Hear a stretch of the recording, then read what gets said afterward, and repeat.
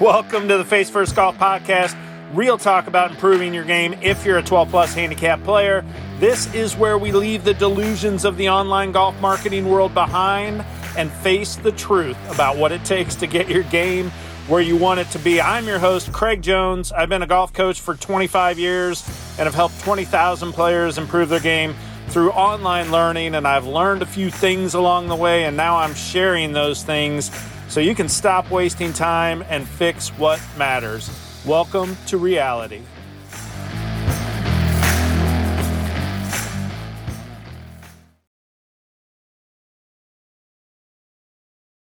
Today I'm answering the question, what do we fix first, the path or the face? It's an important question because those are the only two things that affect the direction of your shots, path and face. It's been debated forever, and there is a correct, definitive answer to the question. And once you know what it is, you can stop wasting time wondering and get to work on fixing the right thing first. Welcome to the Face First Golf Podcast. This is real talk about improving your game if you're a 12-plus handicap player. This is where we leave the delusions of the online golf marketing world behind, and we face the truth about what it really takes to get your game where you want it to be. So today I am answering the question, what do we fix first, the path or the face? And this is a super important question to ask and to answer because there are only two things that affect the direction that your golf ball goes, and they are path and face. Okay, but there's been this debate almost since the beginning of golf, which is, do we fix the path or do we fix the face first? Some say we should fix the path first because the vast majority of players suffer from an over-the-top downswing. Okay, so an over-the-top downswing, if you can picture, if you're set up to the golf ball, picture that down the line camera view and looking towards your target from down the line. You're set up to hit a golf shot. And if we took a line from the hosel of the club up through basically your belt buckle, that would be called your swing plane line. Okay, and all that over the top means is that on your downswing, your club path, your club head travels well above that plane line. Okay, and that's why it's called over the top, because you swing over the top of that plane line. And this is a problem that's a big lifelong problem for the vast majority of players. But the thing to understand about this is that when you do swing over the top, what it means is that you're swinging your club path to the left of your target through impact. So if you ever see those divots on those par 3 holes, or your own divot going to the left of your target as a right-handed player, that'd be to the right of your target if you're a left-handed player. But you see that divot going to the left if you're a right-handed player, and you go, if I'm trying to hit the ball towards my target, why is my divot going way left? And the reason is because that's where your swing path is going. That means that your swing path is going well left of your target as a right-handed player. So the options from there are that your club face can get square to that path that you're swinging the club on, in which case you'll hit a big pull to the left. This happens most often with the short irons, maybe the wedges. Now the other option is, and this happens more with driver, those hybrids, long irons, fairway woods, the less lofted clubs, is that the club face is open relative to the path that you're swinging on, and that is, you got it, that's a slice, right? So that is how the same downswing path that's over the top can produce a pull straight to the left with the short irons and a slice to the right with driver. So ball flight and direction are determined simply by what the path and face of the club are doing through impact. But that has always been the debate.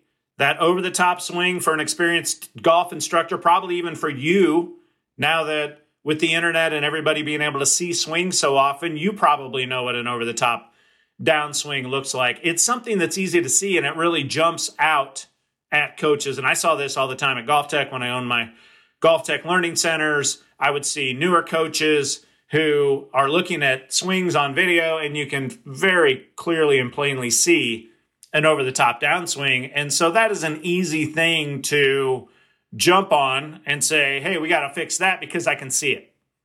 But could it be that there's something else causing that? And I would say, yes, there is something else causing it. And I'm going to share why I believe this to be true, and actually why I know this to be true. So, very few things that I absolutely know to be true in this world. One of them that I know to be true is that having an open club face causes players to swing over the top. So there are coaches who will say, because ball flight is a result of path and face working together, you have to work on both to change ball flight. You will have some that will try to fix the path first because it's easier to see. And then you've got the face first crowd, and you might guess, my company's name is Face First Golf, you might guess that I'm in the face first crowd. And we're right. I'll just say that. And when I explain this next story about how I learned this, I hope you can agree. But even more than that, I hope that just having this knowledge and understanding, and when you hear why it is absolutely true that we've got to fix the face before we fix the path, I hope it helps you in your journey to playing better golf, just knowing this. So, when I owned my Golf Tech Learning Centers, I had 5 of them in Phoenix and Tucson at one time. And so, unique experience that I had as a Golf Tech coach and franchise owner. So we would have these corporate entertainment events. And what would happen is we would close the Golf Tech Learning Center in the evening, and a company would bring in some of their employees and have a little wine and dine cocktail party.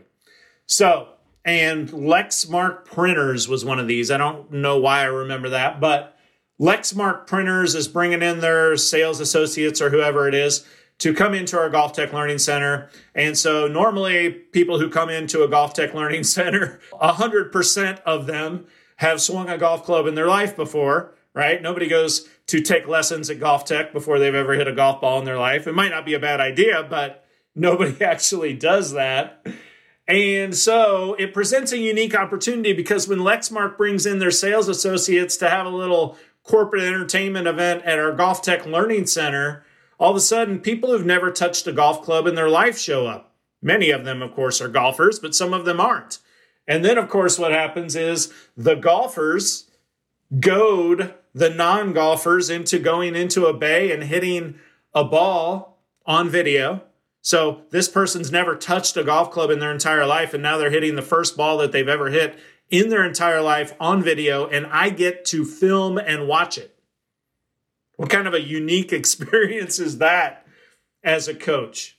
And what happened next is what changed everything about the way that I would coach golf for the next 20 plus years to this day. This was the thing that once you've seen something, you can't unsee it, right? And this is what that was for me. And here's what happened.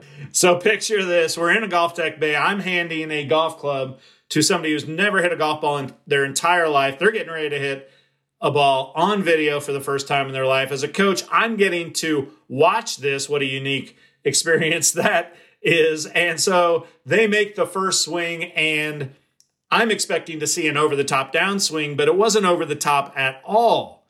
This player who had never, not a player, a non-golfer, this non-golfer who had never hit a golf ball in his entire life, swung the club perfectly on plane in the downswing, but the club face was wide open.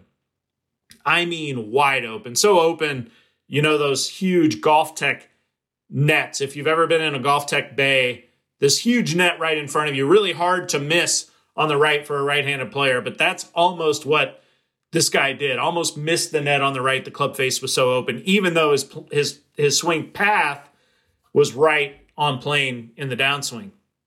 Now what happened next? This is what would change everything. On the very next swing, this guy who'd never swung a golf club in his life, he swung a little bit over the top. And I thought, well, that's interesting. Now here it is. on the very first swing, his instinct was to swing right on plane. But on the second swing, now he's already starting to come a little bit over the top. Now by the third, fourth swing, it's even more over the top. And by the fifth, sixth, seventh swing, I mean, he's swinging over the top like a 25 handicap player has been playing his whole life. So obviously, swinging over the top was a compensation for that club face being open.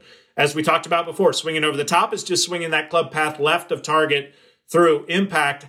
Now we can add to that as a compensation for the club face being open or aimed right for a right-handed player, right? So this is critical to understand because this settles the debate about whether or not we should fix the path or the face first. If you want to fix that path first, your club face is going to be even more open. Your subconscious mind is never going to allow you to swing from the inside on the downswing as long as that club face is open. Because if you swung more from the inside with a club face that's already open, now instead of, as a right-handed player, having a shot that's starting left and slicing to the right, now you're going to get a ball that starts to the right and slices even more to the right, right? So your subconscious mind is never going to allow you to do that. It's always going to try to correct ball flight. But since your subconscious mind doesn't understand how to square up the club face at impact, it fixes the downswing path by swinging that path left of target through impact. That turns into a vicious cycle. The more over the top you swing, the more you have to hold the club face open so that the ball doesn't actually go left. And then that turns into that typical over the top with a big chicken wing move that is that big lifelong problem that plagues the vast majority of 12 plus handicap players their whole life. So this is critical to understand. If you want to learn how to swing the club path from the inside on the downswing, and you should want to learn to swing the club path from the inside on the downswing, because that is really where all the power is. That's how you strike the ball efficiently, is to swing from the inside, release the toe of the club. That is an effortless power move. Over the top with a held open chicken wing club face, that is a lack of power move.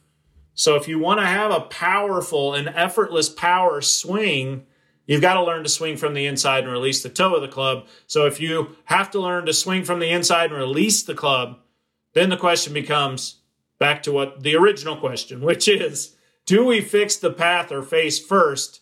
And absolutely, positively, we fix the face first because we know now, if you trust what I saw, and I promise you I saw what I saw, and I didn't only see it on that one occasion, I saw it at least two other times in kind of the same scenario. But we know that the over-the-top downswing is a learned behavior that is a response to an open club face. It's really that simple. So then you have to realize then too that you are never going to be able to swing from the inside on the downswing until we fix the open club face. So we fix the open club face first. And is it a cure-all? Does it automatically fix your downswing path? No, it doesn't. But it does allow you to start making real progress on swinging from the inside on the downswing. And if you don't fix that open club face first, you will never make progress trying to learn how to swing from the inside on the downswing. And not a ton of things in life that I'm 100% certain of. This is one of them. And I think that's why so many players have so much success with face first golf, is because of a real singular focus on learning how to first fix that club face first golf, right? And then we fix that downswing path. And that is what you have to learn to really make those giant leaps in improving your game. How do you learn it? Well, I'll talk about that in a different episode here. Try to keep these relatively short and consumable here, but I hope that settles for you that debate. So how do we fix that open club face? Three things. One is grip. Weak grip equals open club face. Strong grip equals closed club face. 2 is lead wrist position at the top of the swing. Cupped lead wrist equals open club face. Flat or bowed lead wrist position equals square or closed club face at the top of the swing. And then there is the release. Forearm rollover release with the toe of the club passing the heel of the club equals square club face.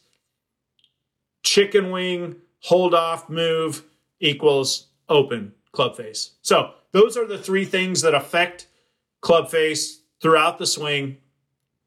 But the point here is we've got to fix that club face first, and that is why there's such a focus on club face, and it's why I named my company Face First Golf.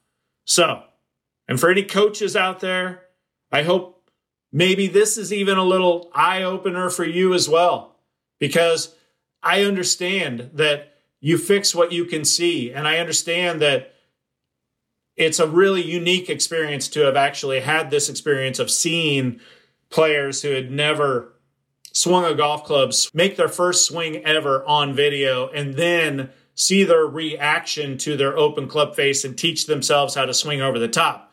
And if you had never had that experience, how would you know for certain whether or not you should fix the path or the face first? All right, so debate settled there. Hope it is in your mind. I know it is in my mind. And if you need help fixing your club face or anything else in your swing, face, then path. That's the order in which we fix things at Face First Golf. And we keep a real singular, simple focus on those things. We'd love to have you aboard. Go to facefirstgolf.com. Check it out. Thanks for listening. First, we fix the face, then we fix the path. It sounds simple, and it is simple, but simple to understand isn't always easy to do. That's why so many players join Face First Golf to get access to all the resources I built over the last 10 years and to attend live Lesson Fridays where you upload your swing and I show you what to work on live via Zoom. It's just one of a ton of resources available to members, and you can check it out at facefirstgolf.com.